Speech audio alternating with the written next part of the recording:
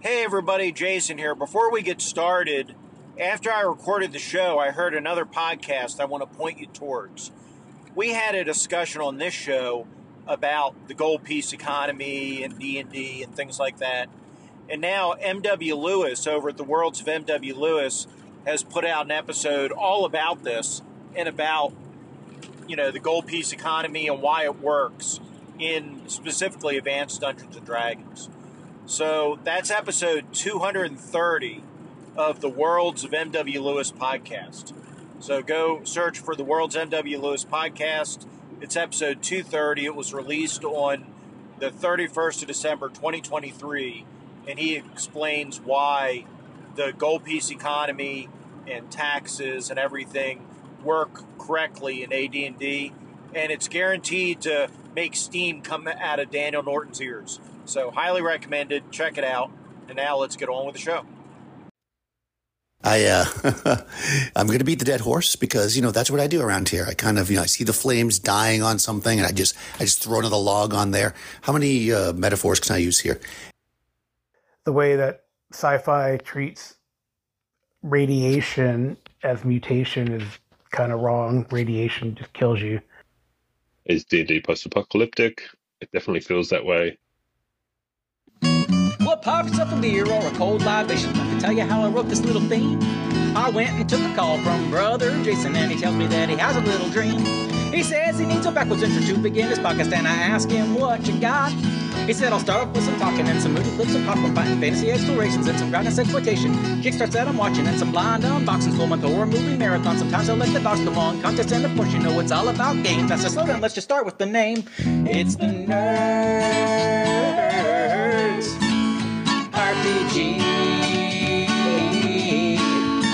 Variety Podcast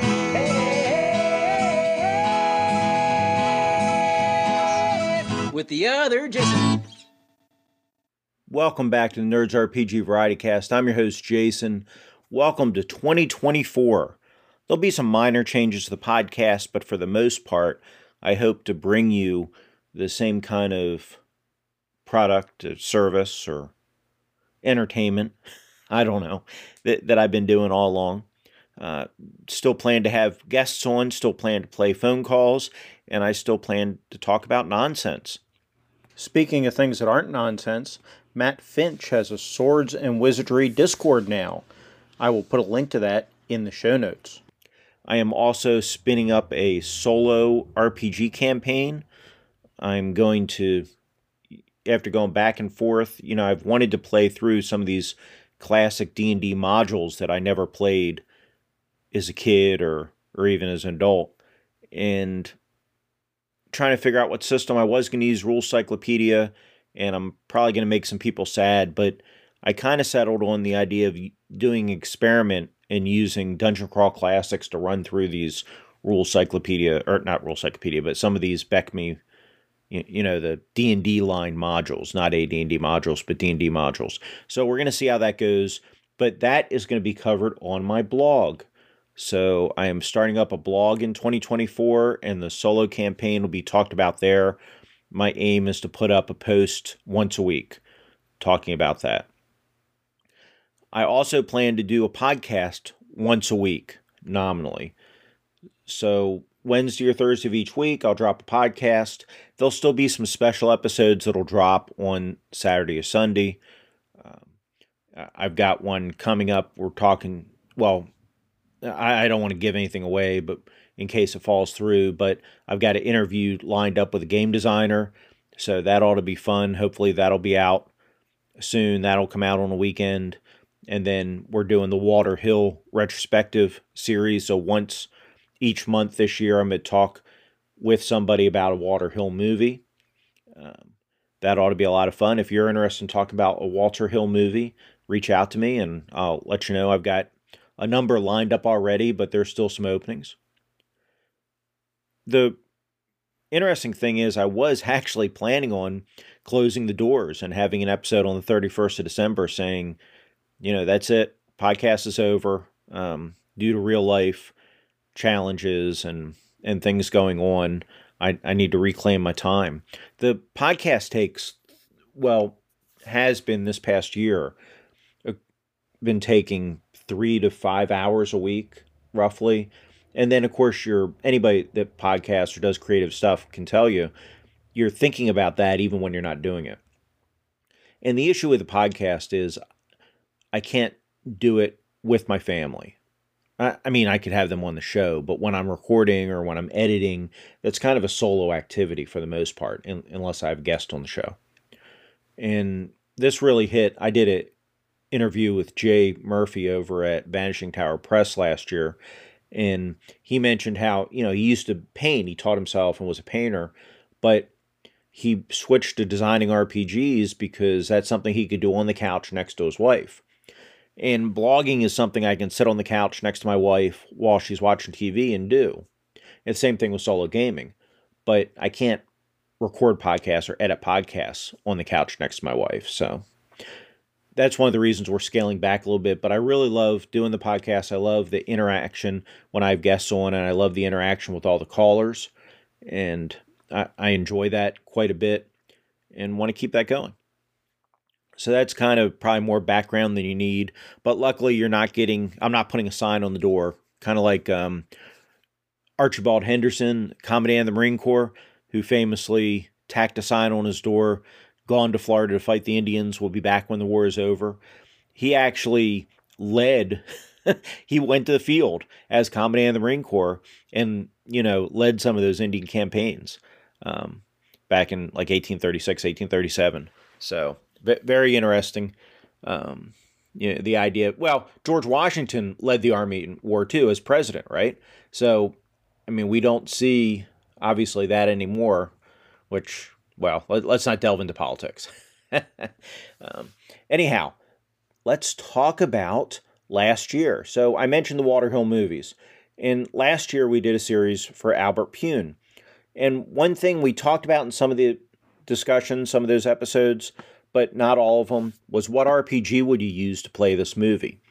So I went back and I reached out to the people that did those episodes with me, and I want to talk about what system they would pick to run that game and what system I would pick to run that game if we were going to play a game for those movies.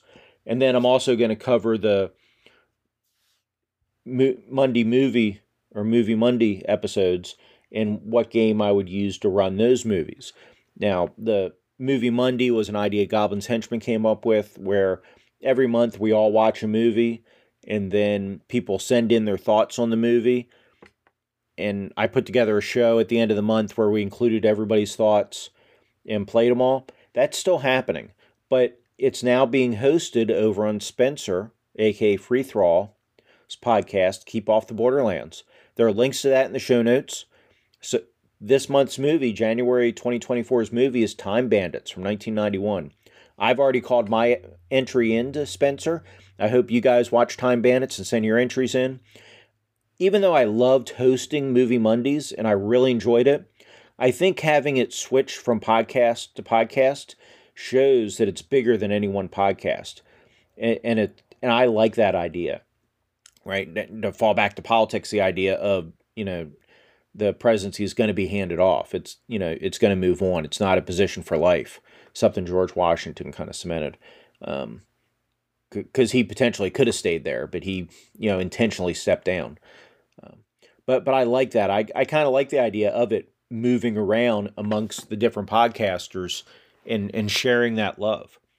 But I hope you guys continue to support that. Like I say, the links are in the show notes, and this month's movie is Time Bandit, so I hope you do that. But I'm going to do the same thing for that. I'm going to go through the 2023 movies from Movie Monday and talk about what system I would use for those. So that's kind of what I'm doing today. And then I've got a couple calls I'll play after that, and that'll be the episode. So let's talk about these movie picks. The first movie in the Albert Pune series was The Sword and the Sorcerer, and Jason Hobbs was my guest for that. In the theme song that TJ did for me that you heard at the beginning of the show, you hear me referred to as the other Jason. That's because Jason Hobbs is the original Jason. Of course, you can find Jason over at Random Screed and Hobbs and Friends. He streams games on Twitch. Does a lot of things. In fact, Jason was recently recognized by Bryce over at 10 Foot Pole for excellence in a zine, I guess you would say. And, it's praise well deserved. Jason does great things. But when I reached out to Jason and asked him, what game would you use for Sword and the Sorcerer? He said, I think I could run almost anything, but would default to OSE or Tales of Argosa because I know them best. And Tales of Argosa is the kind of the extension. I don't think it's out yet, but it's like a grittier version of low fantasy gaming. So if you're familiar with low fantasy gaming, Tales of Argosa is like a grittier version of that. For me, I think for Sword and Sorcerer, he's right. You could use, and here's the thing, for a lot of these, especially the fantasy ones, people use these movies for inspiration for their D&D games, and whatever game they're playing, they kind of recreated these movies in those games. So you could use anything for them. But I think I would probably use Dungeon Crawl Classics. In the Sword and the Sorcerer, especially, we see there's a, Pune kind of pulled from Conan things quite a bit, right? From Robert E. Howard. We have obviously your villain there is straight out of Hour of the Dragon. And then we have a crucifixion scene. It's interesting. in the first 5 months, first half of 1982, we have two sword and sorcery movies, The Sword and the Sorcerer and Conan the Barbarian, and both of them have our hero being crucified, which comes out of Howard's A Witch Shall Be Born, right? But in The Sword and the Sorcerer, we see him free himself. He doesn't need somebody to come and free him. He actually, pulls his own hands off because he's crucified during they're having a dinner around where he's crucified up, and he manages to free himself. But I think I would probably use Dungeon Crawl Classics, because I'm kind of on a kick. But you could really do the Sword and Sorcerer with anything. You need a system that lets you break the rules occasionally, for doing things like, freeing yourself. And you need something that'll support crazy weapons, because we have a lot of crazy weapons in the Sword and the Sorcerer. The most obvious is the Tri-Sword, where the blades shoot out. But yeah, I think you do it with most fantasy RPGs. I would maybe use DCC, but like Hobbs, I'd be happy with kind of any OSR-ish or TSR era D&D game. The next movie we talked about the next month was Cyborg with Jean-Claude Van Damme. And Joe over at Hindsightless reviewed that with me. When I reached out to Joe, he said, I feel like Boot Hill would be beyond easy to convert to a post-apocalyptic setting. It's got guns, it's got fighting. Seems like it would be a pretty snug fit. And he's not wrong. I think Boot Hill would be very easy to convert to a post-apocalyptic setting. And a lot of these movies feel like a Western. They have a real Western vibe to them, these post-apocalyptic movies. So I think that's a great choice. The only thing with Boot Hill for me, in Cyborg, we have a lot of fighting. We have a lot of set-piece fights, and we want to show different moves. And in Boot Hill, while you have brawling tables in there, and he's right, you can definitely do the brawling, it's all random, so you don't get to pick. So you would roll, and then you would describe it after you roll. But I think because Jean-Claude Van Damme's character in that is, more trained, and we see more trained martial arts, I think I would go with something like Street Fighter, the storytelling game by White Wolf.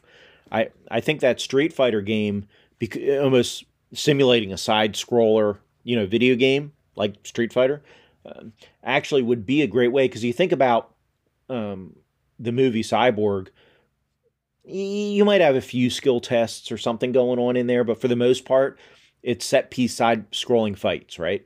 And so I think that Street Fighter video game would work great for that. My buddy Eric over at the Omega 3D Chicken Coop also is working on a game called Final Round that would simulate this wonderfully, but I hesitate to recommend it just because it's not available for anybody to pick up right now. But if that was on the market already, that Final Round is by the Omega 3D Chicken Coop would be my pick for this. Okay, the next movie was also co-hosted by Joe, Doll Man. Joe didn't give me a pick for this. For me, I would use Savage Worlds. Savage Worlds lets you do all kinds of crazy things. It lets you mix things together. And there are some good adventures out there for Savage Worlds already that have shrunken characters and mix size classes and things. I was going to run a Dollman versus Dynamic Toys, fun movie. I was going to run a game based on that at a convention I ended up not being able to go to, but I was going to use Savage Worlds for that. So Savage Worlds is kind of my go-to for this. The next movie was Nemesis, and Carl over at Gemologist Presents, who's now big into YouTube, go check his YouTube channel out. Carl joined me to discuss Nemesis. And Nemesis is kind of like it's not the same world as Cyborg, but you have cyborgs against humans, and it's a dystopian future, I guess would be the right word. But it's kind of like humans are slowly being picked off by the cyborgs. Cyborgs are taking over. And anyway, Carl picked Dark Conspiracy, which has really good Cyborg rules in there. Dark Conspiracy uses the same rule set as the old original, or maybe second edition Twilight 2000. Personally, for Nemesis, I think I would go with Heroes Unlimited or Ninjas and Super Spies from Palladium.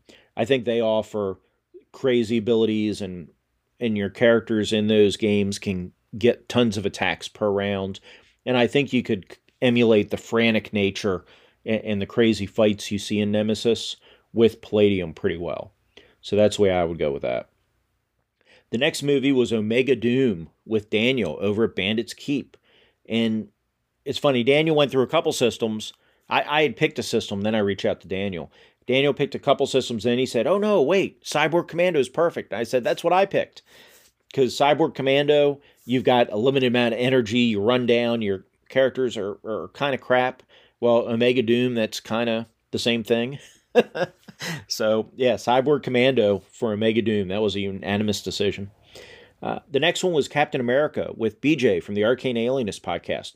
BJ is starting to put out more regular episodes again. Go check out the Arcane Alienist. Great show. He says, I'm not as familiar with all the Supers RPGs out there, but I think I'd pick one of the Marvel ones. However, I'd probably build Cap and the Red Skull from scratch to fit the movie version instead of the pre-gens. Or I'd use Fate. Interesting. Fate would actually work, as would the different Marvel RPGs, no doubt. Personally, I'd pick Marvel Superheroes, the TSR version, but that would give a more comic book version than the movie version. Because the movie characters in this version are a little bit lower powered, so that might be a good call doing Fate. Okay, the next two movies I kind of reviewed on my own. I didn't have a guest. We had Ravenhawk and we had Vicious Lips. For Ravenhawk, again, we have these set-piece battles and some other things going on. I think I'd use Ninjas and Super Spies to show different kind of martial arts styles. Again, Palladium game. And then Vicious Lips, I'd also go to Palladium with Beyond the Supernatural. You'd have to add some space stuff, but I think Beyond the Supernatural would work really well with Vicious Lips. The next one, Radioactive Dreams, is one Daniel joined me again. And Daniel said that with Radioactive Dreams, you could do it with almost any role-playing game. But I would like to go with a modern one as the tech did not seem super high, and they were not really mutants in the sense of Gamma World. Again, I might lean into Top Secret, but I bet a game that had noir vibes would be better. I'm just not that familiar. Could be Pulp Cthulhu as well. Pulp Cthulhu could actually work really well. So for those who don't remember Radioactive Dreams, we have our two main characters who have been locked in a bunker, and they've grown up reading detective fiction, noir fiction, and they leave the bunker thinking they're private eyes, and they get into this crazy thing, chasing around keys for atomic missiles in the wasteland. I would use the Morrow Project, I think, because the Morrow Project kind of fits the vibe of leaving the bunker and searching things out, and it supports some kind of limited mutants and things like that. So I would use the Morrow Project for it. But you could do any of these with just about any game, really. The next one was Alien from LA, and Spencer over at Keep Off the Borderland joined me for that. Spencer said Electric Bastion Land with no magic, just some weird technology. I think that's a great choice. I had written down Hollow Earth Expedition, or maybe even Ghostbusters. The old West End game Ghostbusters would work, because Alien from LA is not a real serious thing, and you want your character to be fairly successful in what they try to do. So, but you want some hilarious stuff to happen too. So, but yeah, I think that would all work. You definitely want a little bit of an adventure vibe, though. You want a little bit of that swashbuckling vibe going on with Alien from LA. because you are exploring the Hollow Earth, the center journey to the center of the Earth. The next one was Brain Smasher, a love story. Again, we had Daniel from Bandits Keep. Daniel says, I'd be tempted to use Night of the Ninja or Top Secret as there was a decent amount of hand-to-hand combat as I remember it. I agree with him, but for me, the hand-to-hand combat in Brain Smasher wasn't really detailed. It was just more Andrew Dice Clay punching. Well, they weren't ninjas, and were they? But I would pick Rhysus, I think, for Brain Smasher. I think Rhysus or Rhesus, however you want to say it, you could make your detailed character, not detailed, but you make your characters with your cliches and they'd be successful, but the actual details of the fight aren't that important. The last one of the regular series was Mean Guns. And again, Carl from the Gemologist Presents joined me. Mean Guns was a modern shoot 'em up. Effectively, a bunch of mob guys got locked in a prison with a bunch of guns, and the goal was to walk out alive. Be the only one to walk out alive. Carl picked Millennium's End or Twilight 2K4E, both great choices. I would pick Cyberpunk 2020, or at least use the interlock system, because I think that's the best match of realism and cinematic for modern gunfights. And then there's the first of the Walter Hill series. I'm doing the Walter Hill movies this year, but we kind of launched it in December. Anthony, or Runeslinger, from Casting Shadows joined me, and we talked about Streets of Fire, a rock and roll fable. Anthony said, if you're on the story as product side of play preference, you could have great fun with Powered by the Apocalypse or Broken Compass, but I would suggest 2D20, particularly its Fallout version. If you're on the story as byproduct side, I would enjoy amping up the threat and sense of skill with Mithras, but will suggest the new system for SLA Industries, S5S, but the original system would be cool too. I believe that's also the system used in the new Terminator game. So great things from Anthony there. Yeah, for Streets of Fire, you want pretty competent characters, and you want to be able to emulate, both combat skills and some non-combat stuff, some driving skills. So I think those are all great choices. I don't think you would necessarily go wrong with any system here. Anthony even mentioned to me that he had recreated the sledgehammer fight using Vampire the Masquerade and World of Darkness in the past. I'd be tempted to use Cyberpunk 2020, I think, at least the interlock system, maybe Interlock Unlimited, because I think that does a good job of letting you intimidate and charm people, plus gives you the cinematic fighting capability, and if your characters are high enough level or have the right skills, they're pretty competent, hyper competent, but not perfect. So I think you could replicate that long fight at the end with that system as well, between two characters that are kind of evenly matched. So yeah, I think I'll go with Interlock Unlimited, but I don't think you could go wrong with almost any modern system. Palladium could also easily do this. Okay, for the Movie Monday series, really quickly, I know this episode's running long. The first one we covered it back in May of 2023 is Clash of the Titans. I would use Barbarians of Lemuria or maybe Mazes and Minotaurs, which is a free RPG you can download. Check it out. It's really good. Barbarians of Lemuria, I ran a Barbarians of Lemuria game based on Clash of the Titans and other Harryhausen Greek movies, so I would go that way. For the Dungeon Master, again, this is a Ghostbusters or Rhysus for me, because the system doesn't really matter as much. You're bouncing around. It's more about the character concepts and just being able to get through the story, almost. For The Princess Bride, I would use Honor and Intrigue, which is a swashbuckly version of Barbarians of Lemuria. Hawk the Slayer, maybe Rule Cyclopedia using the Weapons Mastery, or BECMI, using the Weapons Mastery rules. I think you want the Weapons Mastery rules for some of the feats they pull off in Hawk the Slayer. But again, this is a movie that people have done since it came out with whatever version of D&D they played.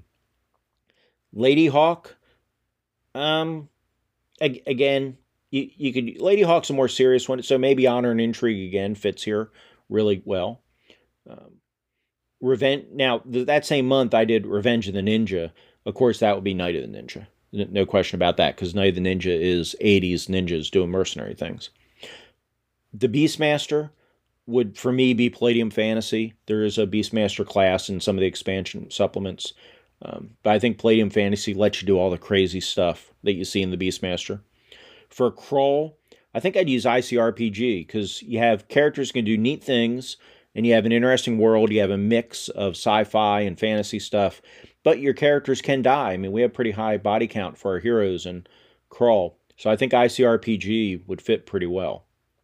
For Conan, the Conan Christmas, I would do Barbarians Lemuria. To me, Barbarians Lemuria is the system for Conan. If you have Barbarians Lemuria and you have Marvel's, it's like the Marvel Handbook to the Conan universe, which is a comic given the, but it's kind of like a little comic encyclopedia for Conan. That's all, that and the Howard stories, of course, are all you need to run Conan. You don't need a dedicated system. Barbarians Lemuria does great. Okay, so that is the movies I would have used. In this year coming forward, we're going to mention the movies on those podcasts, so you won't have to hear me go through them like I did today. Now, let's open up that mailbag.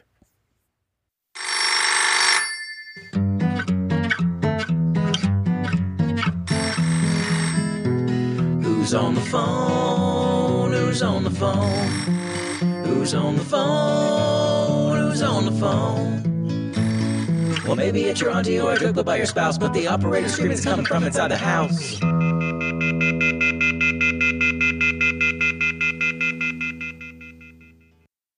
We're going to start off with Riley from the Diegetic Advancement Podcast. New podcast. I highly recommend you go check it out. Some interesting things that Riley's talking about over there. At the time of this recording, there are only 4 episodes. There may be more by the time this is published. So it's easy to get into, and yeah, interesting thoughts. So Riley, I'm going to thank you in advance for the kind words that you say. He's going to say some nice things about my last show, and then also, not the Rule Cyclopedia episode, but the one before, and then talk a little bit about the post-apocalyptic thing. Then we have 2 more follow-on calls about post-apocalyptic gaming and definitions and everything else. The first one from Carl, the Gemologist Presents, and Carl recommends using Cataclysm for fantasy games instead of post-apocalyptic, saving that for more science or science fantasy games, and I think that's a great call. And then the next call is from Daniel, the Bandits Keep Media Empire, who kind of does a great job summing up my thoughts about these games, surprisingly enough. So I'm just going to let you listen to these calls as opposed to respond to them individually. Hey Jason, Riley here. Just wanted to call in, say totally sympathise with the lack of time, and it's bittersweet to hear that you're passing on the mantle of host of Movie Mondays. Done a really great job with that. It's still in good hands, so hopefully that continues to go on strong, and hopefully you get some time back in your week. I did watch the Conan movie; it was great. So thanks for putting that on. It's interesting. It's got points for we don't need the thief in D&D. Conan's definitely not a stereotypical thief, but he can do all the thiefy stuff.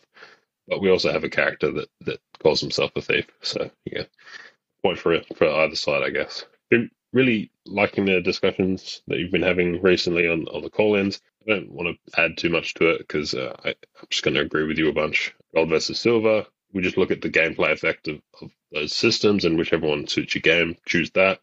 Is D&D post-apocalyptic? It definitely feels that way. You've got humanities that's spread out, wilderness in between, ruins filled with strange technology and magic that doesn't exist anymore outside that, the rise of chaos, rulers that don't have the resources to combat that, so they need adventurers to do it. Certainly seems post-apocalyptic. And again, we can get into the definitions of that and whether it fits a realistic definition. D&D feels that way, for sure. And if you remove all that stuff, it would be a different game. So anyway, looking forward to this, what you do in 2024. I hope you had a great holiday season, and I'll talk to you later. Bye for now. Maybe we have to change the term where post-apocalyptic refers to like a sci-fi type of world, whereas post-cataclysmic can refer to more of a fantasy world. I was actually just thinking, well, what is a mix of that? Well, I was thinking of Coyote and Crow, where it is cataclysmic because a meteorite hit 700 or so years ago on our Earth in an alternate timeline and destroyed the Northern Hemisphere, and the people in what we call North America. Honestly, I can't remember what it's called in Coyote and Crow. Well, the continent where Coyote and Crow is sprung, it had to be survival and survivalist, and it still kind of is, because there's still like ice age glaciers encroaching into, some of the lands. So people are exploring, people are trying to go across the ocean to see what the hell happened. It's still in recovery. And that is a kind of natural disaster type of cataclysm post-apocalypse, as opposed to like Contagion or, so like zombie apocalypse, right? Anyway, Contagion or nuclear holocaust, right? Twilight 2000, post-apocalyptic, right? Limited nuclear exchange, society's destroyed. But there's still a lot of people. I guess that's the same with like a zombie apocalypse. I don't know. There's no mutants or anything, although I guess maybe that could come later. Although the way that sci-fi treats radiation as mutation is kind of wrong. Radiation just kills you for the most part. It's very rare that you get like these mutations like you would see in Gamma World. So going back to like the Bronze Age collapse, that was also cataclysmic because of tectonic and volcanic activity that destroyed a lot of civilization or big polities like the Assyrian Empire, the Mycenaean Greek, Proto-Greek Empire, and then all these barbarians and marauders happened, right? The rise of the Phoenicians and later Carthage, right? So, and the Greek city-states and Persia actually came out of that as well. So actually it's pretty interesting. Come to think of it, I just learned myself something. Anyway, great stuff, Jason. And I'll talk to you soon. Hey, Jason, Daniel from Minutes keep calling in. Happy New Year. I'm going to beat the dead horse because, that's what I do around here. I kind of, I see the flames dying on something and I just throw another log on there. How many metaphors can I use here? Anyways, I don't know if I called in before to say this, and I just want to because I feel like that I seem to be in the minority, as you do, which is that I agree with you about the post-apocalyptic. I think that there's I don't know what the actual word is, of course. I should have looked it up before I called. But there's something about the language that when you're using it a certain way, it becomes part of how people talk. Like there is an idea, right? There's a literal meaning of something. And then there's the meaning that is given to something based on conversation, how people talk about it. And I do believe that if you went into a bunch of people that were playing role-playing games, some experienced people, maybe some people that weren't, and you said, I'm going to run a game that's post-apocalyptic, I think what they would imagine, most people would be something closer to Gamma World than something closer to the Black Death and running around getting better wages because there was more, work to be done than there were workers. Like, I just don't think that that's what people think of. Yes, massive death and these things are apocalypses, but I think in gaming, we're thinking about it more from that angle. And I think maybe the word that needs to be inserted in here, but why make things longer, is fantasy post-apocalyptic. Because I think in most cases, the games that I would consider post-apocalyptic, in my mind, and I think most people would think of, are the ones that have some kind of fantasy or sci-fi element to it. That is to say, Gamma World's got mutants. There's let's say Morrow Project, which I have never played, but my understanding is that it's super high-tech stuff that doesn't actually exist in the time, of course, when the apocalypse happens, right? So when they come out of it, they're more high-tech than the people around them. You can think of anything like that where people are finding things from the past, basically a more advanced past in some way, and that in finding it, they're realizing something came before that was wiped out, that we don't know anything about, that was very powerful, and that we want access to because we want the stuff, right? A really great example of this would be The Hyborian Age by Robert Howard, right? We know Howard influenced Gygax in the creation of AD&D, and if we look at that essay, we can see the world shifting and changing, the Atlanteans rising with super science and crashing down, and the people becoming savage, and people almost becoming animalistic and then rising up again and having other societies. This is the post-apocalyptic stuff that I'm thinking of when I'm thinking about gaming.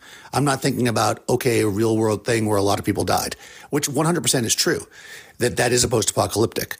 I also think that The Walking Dead, which you mentioned, I don't know if I'd call that post-apocalyptic. I think that's during the apocalypse, to be honest. I feel like post-apocalyptic would be 50 years after, where most of the zombies are gone, maybe all of them, right? And there's a handful of people that have somehow survived, and they're passing on stories about when the dead walked the earth, and they're finding weird, cylindrical, some kind of weird metal cylindrical containers that they open up, and it's got a sweet drink inside. This is post-apocalyptic to me, not, let's say Twilight 2000, right? Seems like a really fun game, but my understanding of Twilight 2000 is, again, it's during a massive world war. It's right after. So to me, that's not the same kind of thing. So I'm with you on the post-apocalyptic. I just wanted to call in and say that. I think that, I know dead horse beating, whatever, and how people take things and literally and this and that. But I think, right, when you say post-apocalyptic, I pretty clearly know that you mean that. Oh, so going back to the original point, which you originally made was, yes, I 100% think AD&D is. I think we see signs of it in Blackmoor, which, of course, was a D&D, but we see that there. We see signs of it in AD&D with Barrier Peak. So those would be two very obvious, although I know that was a crash, not a ancient artifact, but we see it with these weird artifacts and stuff. We see that there was a time before, that there was technologies and things that nobody knows about, and that's what you're finding, right? That's the fun of it.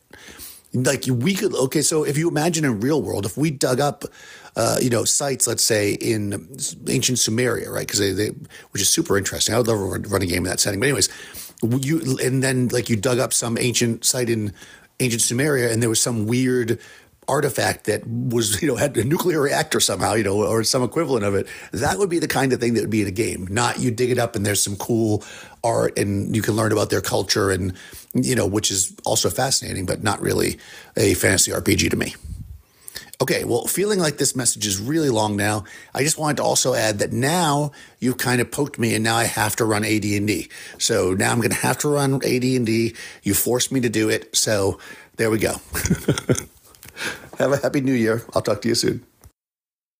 Okay, thank you to all three of you for those wonderful calls. I really appreciate it. Some good stuff in there. Generally, I kind of agree with Daniel here. Ultimately, we can talk about the real world stuff and real world definitions, but what are we talking about gaming-wise? And what can we pull for our games? And are we playing a simulationist real world game, or are we playing a fun adventure game? And I think that's going to kind of guide us towards what we're looking at. Carl brings up great points about real-world radiation, but, ultimately, I want mutant animals. I don't care about how radiation works in the real world. I'm a Spider-Man fan. I don't care that the radioactive spider would have killed Peter Parker and not given him spider powers, right? And don't call in with a spider totem crap from the later comics. That doesn't count in Jason's canon. Anyway... So, no, great calls. Really appreciate it all. It's funny. I'm glad, Daniel, that you're going to run AD&D in 2024. Hopefully I'll get to play in one of those games. I kind of feel we had a swing and the miss when I tried to do the AD&D play-by-post, and sadly your character had a Continual Darkness spell cast on their head, and that was kind of mean of me maybe. But, all you need was a Dispel Magic or somebody to cast light on you. But it's interesting because for my solo play, which probably should be using AD&D, I am going to use DCC, which is kind of... we'll see how long that lasts. I may switch over to AD&D, and I probably will for the AD&D modules because I plan to solo play through the AD&D modules as well. But for these BX modules, or not BX, for the BECMI modules, for the basic series modules, the regular D&D modules, I kind of think there's... I want to play DCC, and there's tons of great DCC modules out there too, don't get me wrong. In fact, I own most of them.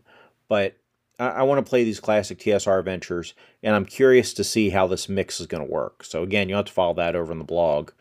But I kind of think D&D probably works better as a group activity than an individual, but we'll see when I get around to eventually solo playing that. If you're interested in the idea of D&D for those kind of games, though, not solo games, but D&D for actually seeing its potential, there's a really interesting video series over on Owen Edwards' YouTube channel. And I'll put a link in the show notes to the first. It's Owen and Prince, which is Prince of Nothing, who is a infamous RPG module reviewer, as a blog. Age of Dusk. He also does the No Art Punk contest. But anyway, Owen and Prince talk about AD&D and high-level play and different level play. It's really interesting. I linked to the first of the series in there, overview of the classic D&D adventure game. But the later talks they have that you can find on that same channel are the Dungeon Adventure, the Wilderness Adventure, the City Adventure, which is a really fun episode. I really enjoyed that one. We have the campaign, and we have high-level play, and that's what's out so far. Really interesting video series. Speaking of videos, Tim Shorts over at Gothridge Manor is starting putting out YouTube videos again, and he just put up a Shadow Dark unboxing on his YouTube channel. I'll put a link to that in the show notes as well. He's planning on putting out more YouTube videos, including some joint shows with Joe the Lawyer, so watch for that in the future.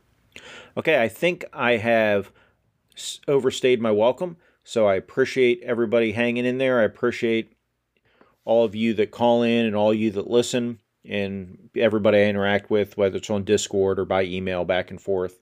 Thank you to TJ Drennan for the wonderful music, Ray Otis for the Coffee Cup clip art, and I look forward to interacting with folks here in the new year. Take care of yourselves. Be excellent to each other. And remember, folks, if you sent a call in to Jason and you haven't heard it on this episode, have no fear. It will appear.